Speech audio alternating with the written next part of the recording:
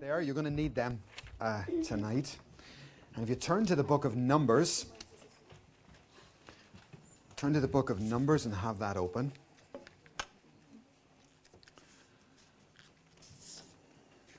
Okay.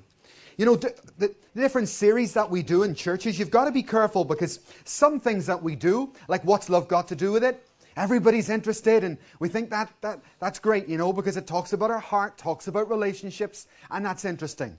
But be careful, guys, because sometimes the things you really need, you might not be that interested in, right?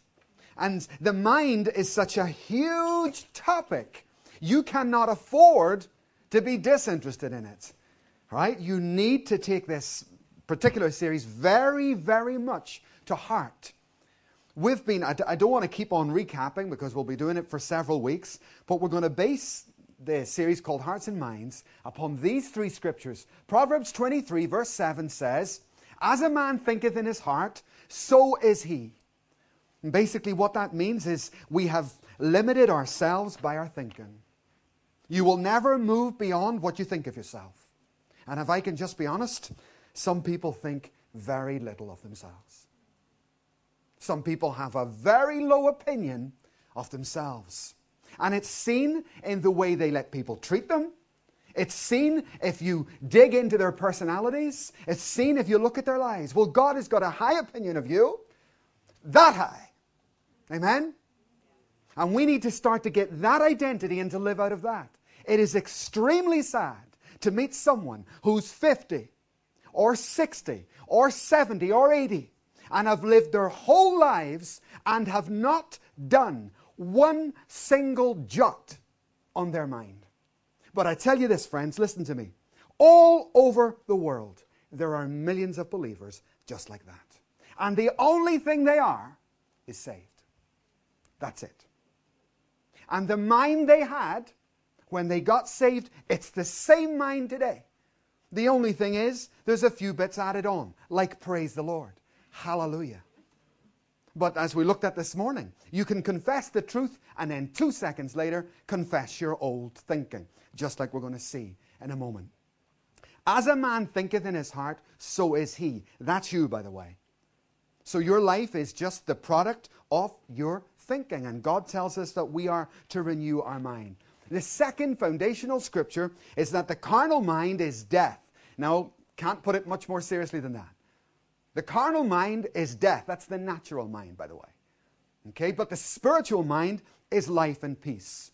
Now, don't answer this out loud, but do you have peace of mind?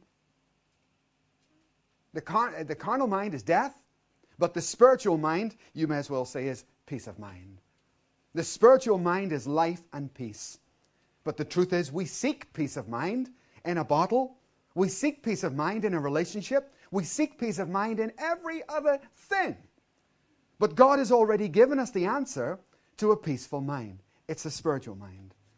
It's having our thoughts lined up with Scripture.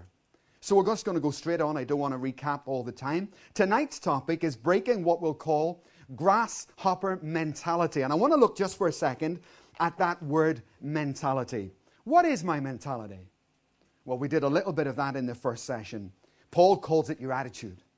He calls it the attitude of my mind. That I need to be renewed in the attitude of my mind, my mentality. Your mentality is your attitude of mind.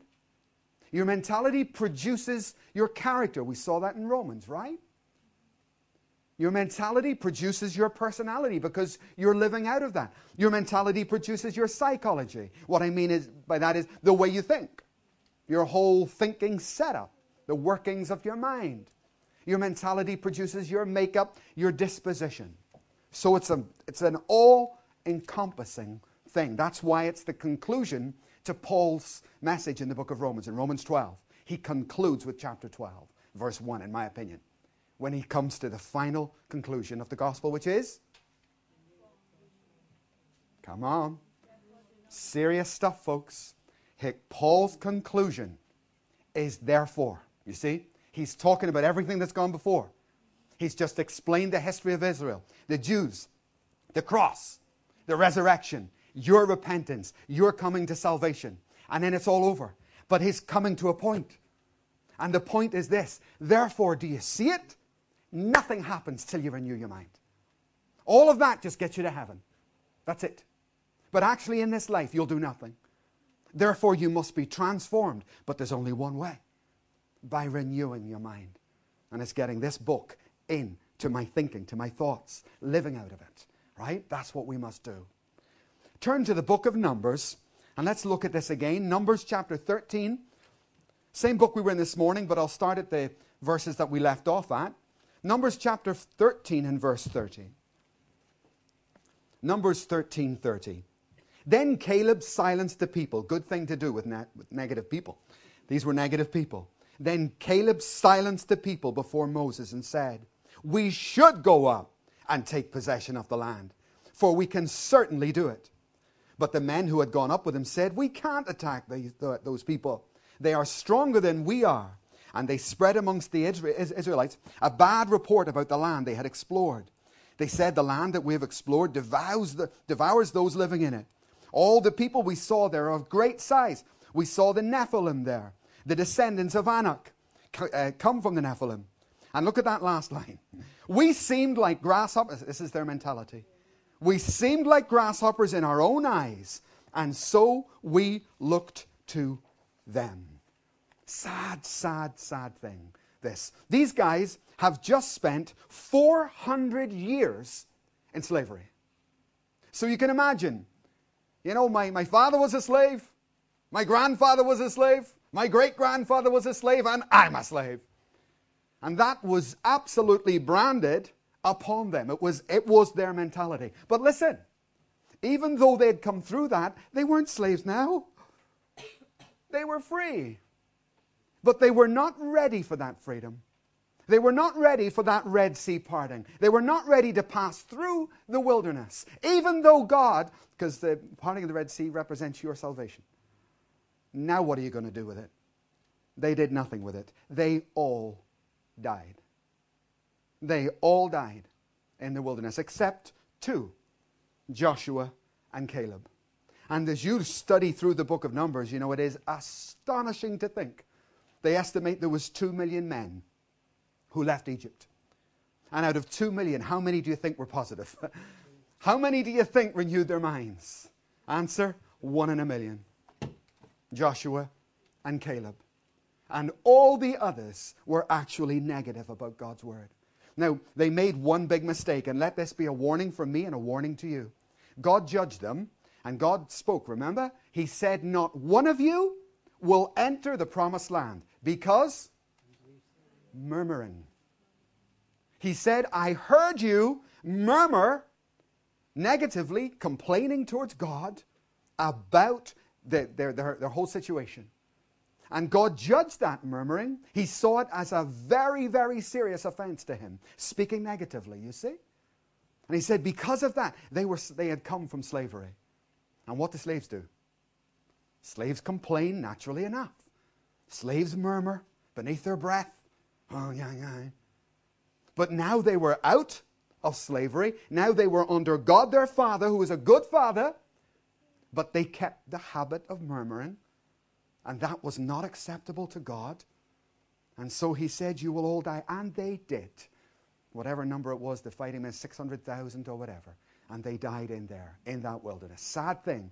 2 people. They had what we'll call a grasshopper mentality. We looked like, we seemed like grasshoppers in our own eyes. And so we seemed to. They saw themselves that way. Now, you're not born like that. You're not born like that. You don't, no, baby. It's just a blank sheet.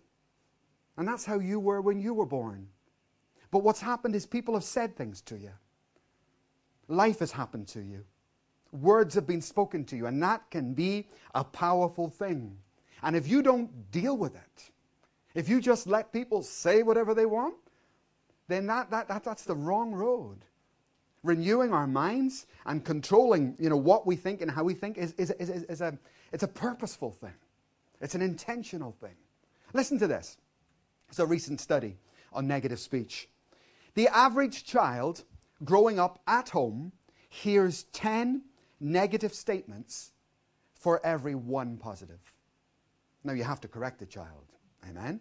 But 10 negative for 1 positive. That's at home. At school, a child will hear 7 negative for every 1 positive. Oh, that is a ratio of 17 to 2. That's sad. Now, I know you've got to correct and everything. And the study went on to say this, that it shows that for every 1 negative statement that's made, it takes 4 to turn that into a positive. So if you came in here today and someone said, your hair's a mess, you could walk on and say, oh, my hair's a mess, is it? But then maybe you walk up to 4 other people and they say, oh, your hair's lovely. Your hair's lovely. By the time you get to the 4th, you think of the first person and say, idiot! They all said my hair was lovely, right? Shocking statistics. 10 negative for every 1 positive. We've got to get this word, because it's in here, right? The word of God, get the mind of Christ which dwells in your spirit, and put it into my mind. Get the mind of Christ, the word of God, and get it into my mind. We wouldn't call it grasshopper mentality today. We would call it an inferiority complex. And actually, there's a lot more of that around than we might like to think. And I would even include myself in that definitely years ago. People who feel inferior, what do we mean by that? Well, we mean inadequate, feeling not quite up to it, feeling that you just can't make it. And people like that can often be angry because you can see maybe others succeed and you start to think, well, why can't I succeed? People like that can become bitter when you feel inferior, bitter towards success particularly. You can develop like an acid in your spirit, a resentment, particularly towards successes around you. I think this whole inferiority complex, the grasshopper mentality, is much more common than we would like to think. So we will never move beyond what we think of ourselves. It's not you, it's not God in one way who determines how blessed you are. It's you. It's you who determine that. It's you who determine that by your thinking, as we said this morning. At a first glance, you look at the church and you can be very quickly deceived by thinking God treats some people better than others. God loves some people more than others, wouldn't you? I mean, some people seem to be happy, prosperous, healthy, joyful. And then there's me, right? At a first glance, it can seem like that. No. Some have renewed their mind. Some are agreeing with the Scripture, not just with their speech, not just in their heart, but with their thinking. And that's the product of it. And others have never done that. And so that's how they live. So how do we break an inferiority complex? And as I say, I think it's a lot more common than maybe we would like to think. How do we break grasshopper mentality? Well, point 1 is very simple. Believe what God says about you. You have 3 options, friends. You've got 3 options all day, every day. You can believe what other people say about you. As I say, sometimes that might be right. But a lot of the time that will not be acceptable. And you will have to dump that. You can't take that in. So you can believe what others say. You can believe what you say about you. But that might be wrong, right? Or you can believe what God says. And it's obviously what God says we're looking for. That's what we must believe. I was just thinking today, as we travel over the years around different churches, and you go back, on regular visits 1 year later or 2 years later, I am shocked by the number of pastors who you meet.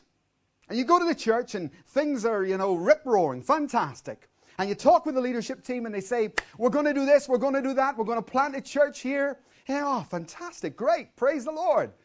And off you go, You come back like a year later or 2 years later, nothing. Nothing.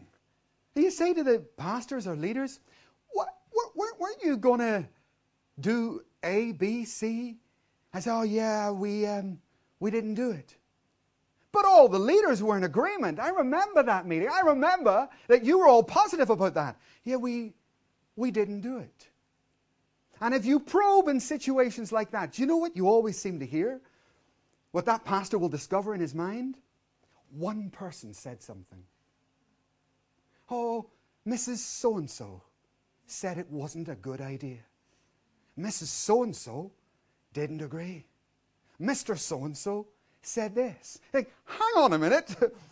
So you got a group of 20, 30, 40, 50, and you had a plan, you had a dream, you had a vision, and you were going to implement it, and Mrs. So-and-so said one thing, and you counterbalanced everything because of that one statement? Yes.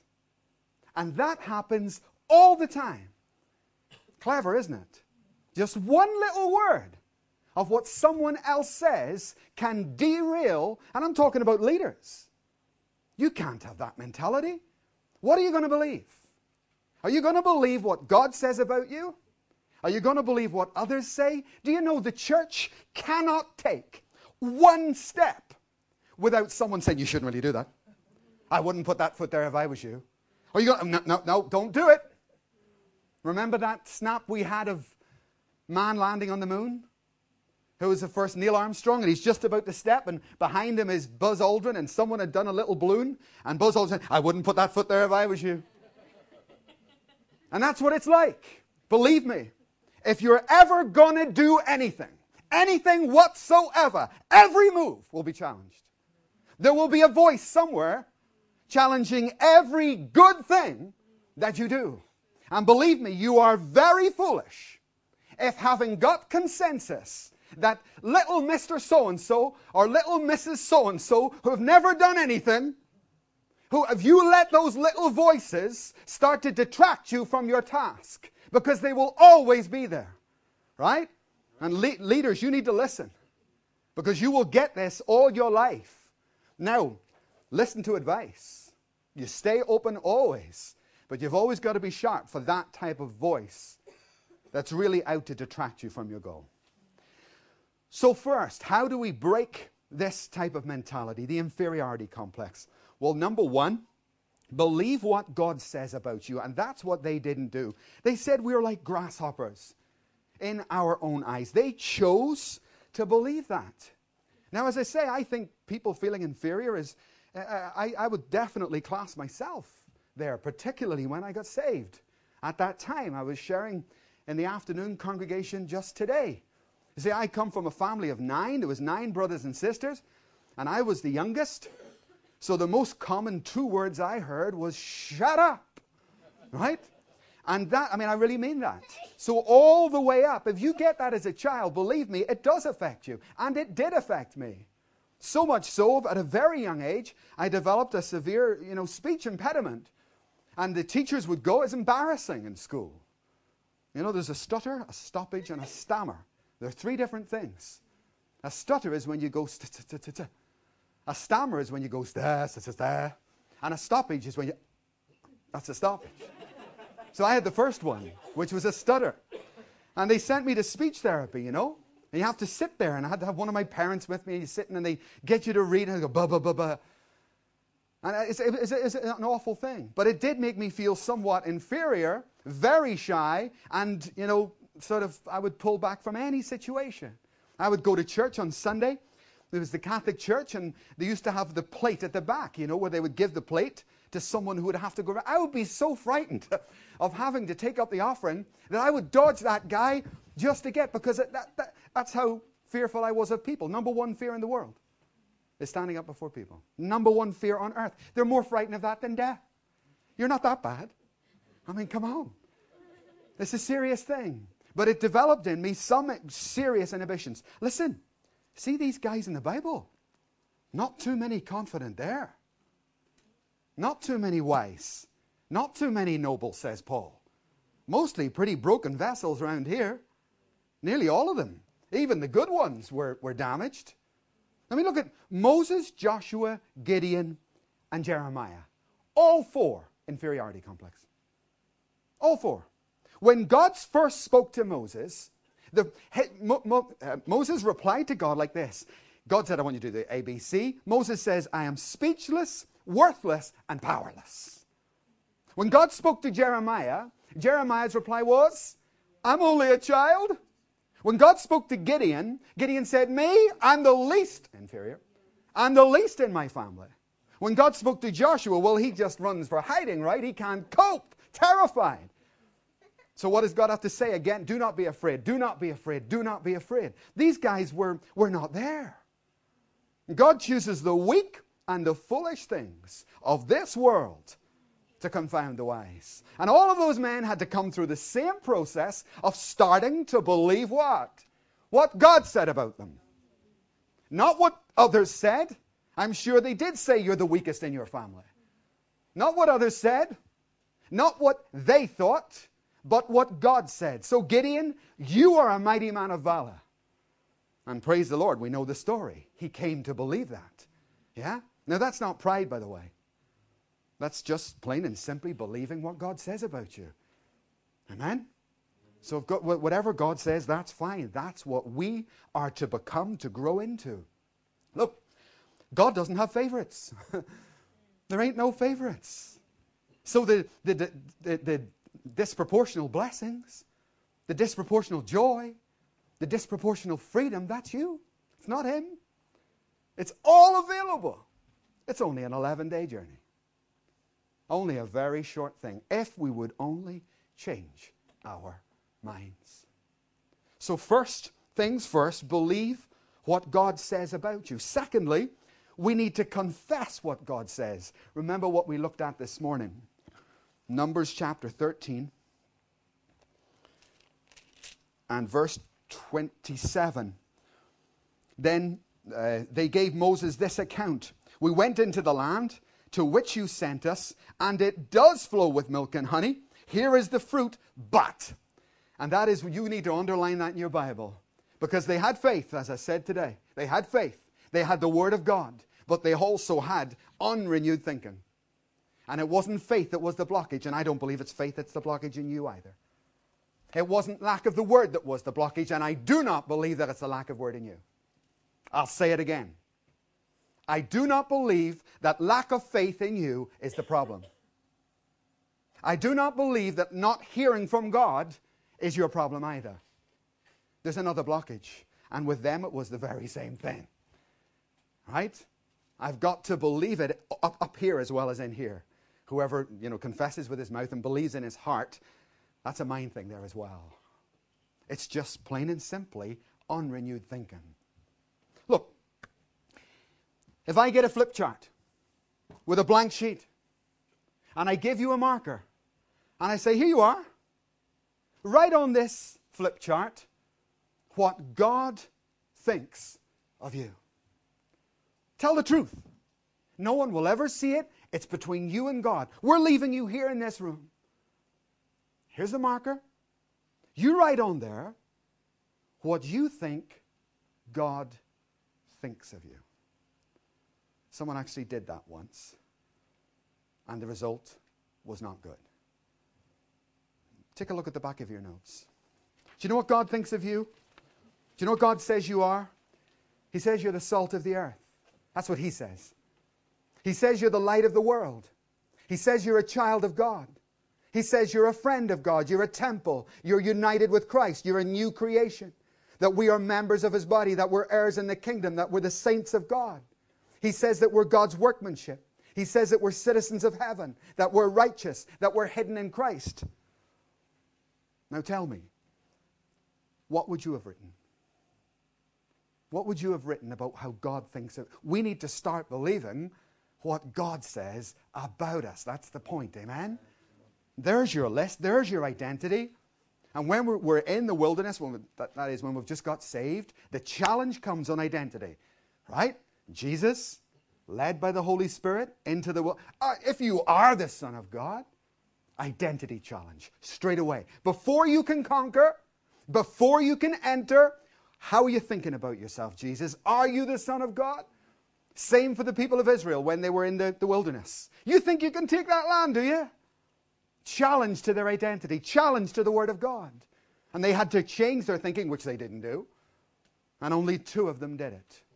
So it's the same battle for us. We'll start to believe what God says about me. And then secondly, under why on the back of your notes, is start to believe that I can do what God says I can do. I can do what the Word of God says I can do. Why should I say I can't when God says I can? Why should I lack when God says he will supply all my needs? Why should I fear when God did not give me a spirit of fear? Why should I feel weak when God says he is my strength? Why should I allow the devil any victory in my life when God says he that is in me is greater than he that is in the world? Why? All of these are thoughts, by the way. Why should I tolerate defeat, think about defeat, meditate on defeat, when God says he will always lead me in triumph? Why should I worry when God says I should cast all my cares on him? Why should I feel alone when God says he will never leave me or forsake me?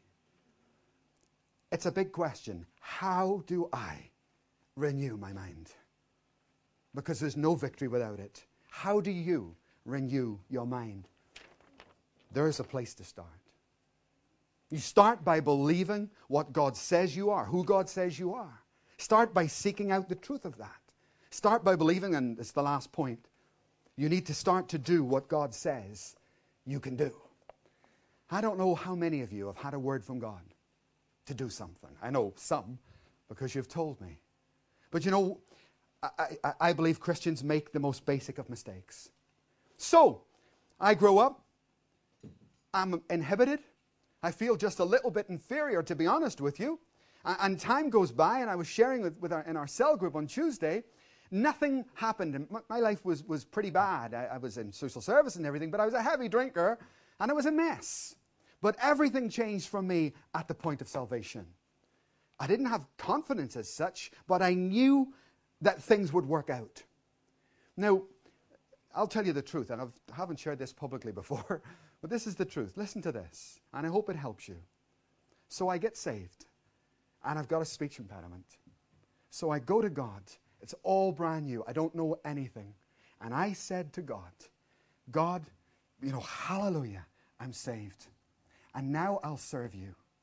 And I will do anything that you ask me to do except preach. That's what I said. Because I can't. Because of this. I can't, God. And I was over the moon. And off I go. A few weeks go by. And I'm just born again. And I'm sitting in my flat, just basking in the love of God, when one of the first words of God came that completely blew me apart. It was only one word. But it was very clear. Preach. That was it. Not preach this, just one word. But I heard it, and I knew I heard it. Now you might say, oh, you must have been excited. No. Terrified? Yes. Angry? Yeah. A bit angry. Because I thought we had an agreement. I actually did. I thought that wasn't going to be the way of this. So then I was stuck. So backslid a little bit at that time. But in the end, I came to the conclusion, and I had no one to help me at that time. I was in a church, but it wasn't that sort of church. But I was very miserable because I couldn't fulfill that in my mind, and yet I knew the word was there. And the day came, I remember I was walking through a park, and I was weeping severely because I couldn't face the challenge. And I said, that's it! I went home, I rang the church secretary, and I said, God has spoken to me, and I want to put my name down, and I'm available to preach. And he said, okay, fine, bye. And little did he know that phone call nigh on, destroyed me, because I was terrified. And then I got mixed up with some open-air preachers and got really into that for many years. But the first time I went down there, I was literally moving on the spot with fear. Shaking and moving. I mean, people came to look at this. Look at this guy. He's completely cuckoo. No, I'm terrified. Absolutely terrified. What's the third point? We never break that thing until you start to do what God says you can do. Now, in my mind, I don't think I can. Right? But God just said to do that. God just said, go preach. So therefore, what's true? God's word. Not my mind, not my thinking. And the day has to come. And that's the conclusion I came to in that park, you see. I thought nothing's going to go right in my life until I do what God said I can do, even if I think I can't. And I'm just saying, folks, how many of you have had a word from God to do something? Say it's healing. I know there's one person here with that who has not fulfilled their calling yet. Say it was healing. And you know that God has spoken to you to go and to move in the ministry and in the gift of healing. But you haven't done it. Why not? It's your mind. It's because you still think that you can't. And the day has to come when you say, do you know what? I'm just going to do it anyway. Do you know what? I'm just going to go and start praying for people. I heard a testimony from a person, I can't remember, man or woman, and they felt called to healing, to the healing ministry. And they started to go to see people who were moving in that ministry. And they found this couple who nearly everybody they were praying for was healed. And this person who had not yet entered their ministry was saying, goodness me, that's good. Look at that. Look at the faith. Oh. They made an appointment to see this couple. And the person goes in and say, wow, you know, God's called me to a healing ministry. How did you do that? How did you start? And I remember that couple said, well, God called us too. And told us to go and to lay hands on people, to heal the sick. That was our commission. So what we did is we bought a big, thick book, blank book, a ledger. And we made a commitment as a couple that every person who contacts us for prayer for healing, down will go their name. And when they get healed, we'll tick them off. You know, done. So we started our book. First 10 people, no tick. 50, 60, and the names kept piling up. 120, 150, no healings. They got over 200 people that they had prayed for without one single healing. And then they said, boom, first one. The first healing happened. And then another one. And then you would get 10 or 15 people in a row. And then you might struggle for a while. But slowly, as we simply obeyed what God said we were to do, we actually broke through that. Right? And I think we can have a rosy idea of what ministry is about. Ministry can be terrifying, right? And it's something you need to work at and push at and insist. God says it, that settles it. And I'm going to do it. Whether it works or doesn't work, whether they get healed or they don't, I'm still going to do it. So don't read over that third point. To me, it's the key. And for many of you, God will have spoken to you to do something, but you haven't done the simplest of things. You haven't done it. You haven't done it. You're waiting for something that isn't going to be happening. It's over to you. And of course, that's scary. Let's pray. Let's pray that our minds begin to genuinely, truly be transformed. Over these next few weeks, about another 3 or 4 weeks, we'll look at specific mentalities. Could I invite the worship team back? Let's stand. Hallelujah. Let's just stay focused for one moment. Lord, we commit to doing the first thing that we've said tonight, and that is to believe what you say. And any damage that's been done in our minds to our self-perception, we just smash it in Jesus' name. The negative words spoken over my mind, I smash them in the name of Jesus, Lord. And anything positive, I receive it happily and hold it. But above all things, God, we choose to believe what you say to every one of us here, that we are precious, that we are the beloved of God. We are your treasured possession. Lord, help us to think straight, to think aright. I just give you a moment right now to make your peace of mind with God, to invite God to be the Lord of your mind as well as your heart.